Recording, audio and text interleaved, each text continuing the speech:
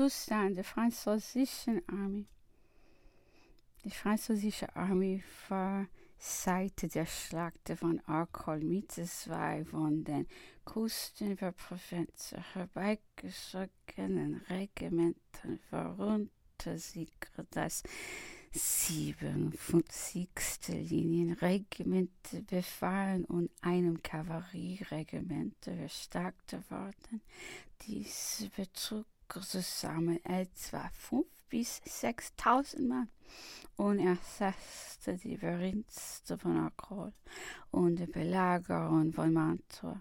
Joubert besetzte mit einer starken Division Montebaldo, Rivoli und Buffalonga mit einer minder starken als Reserve. Desenzano.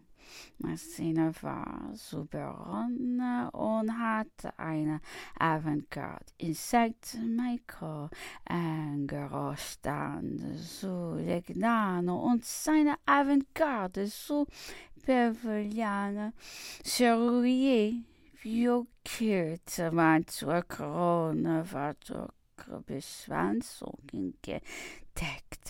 Die Schlösser von Verona und von Legnano befanden sich sowie Peschiera und Pizzighettoni in gutem Stande. Die Zitadelle von Brescia und Bergamo, das Forte von Fuente, die Zitadelle von Frata und das Forte Urbino waren in unseren Händen Schiffe, die wir auf dem Garten sie hatten. Sie kehrten uns dessen Besitz bewaffnete Wagen auf dem Lago Maggiore und dem Cromer. Sie übten deshalb eine strenge Polizei. Der von dem Wiener Hof angenommene Operationsplan Worms war in 3 Kolonnen vorgerückt. Seine rechte Flügel auf der Chaussee der Chiusa über den Gardasee, sein Zentrum über den Monte Baldo zwischen dem Gardasee und der Elche und der linke Flügel auf den linken Ufer der Etsch.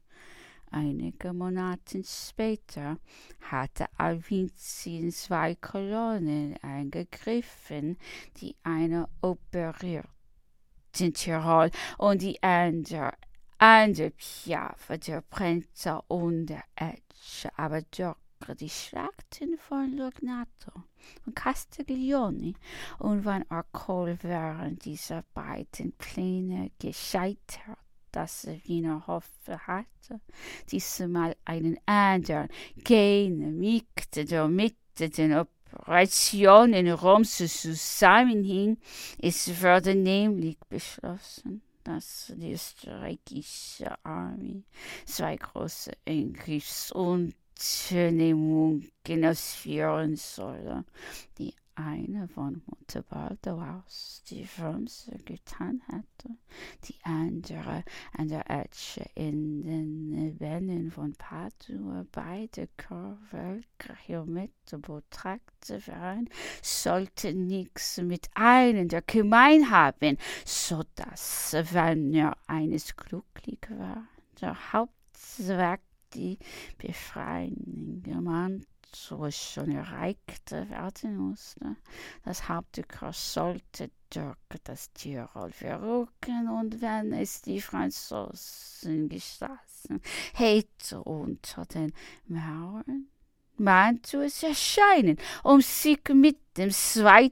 Korps zu vereinigen, welches an der Etsch operierte. Entgegengesetzten Falle, wenn der Haupteingriff fehlschlug, aber das 2. Korps siegte, sollte die Belagerung Mantuas gleichermaßen aufgehoben und der Platz wieder verprovilantiert werden. Das sollte sich dieses Korps in das Ereignis werfen und seine Landung mit Rom bewerkstelligen. Der Marschallfirmse übernahm dann das Kommando der Armee, die in der Romagna stand.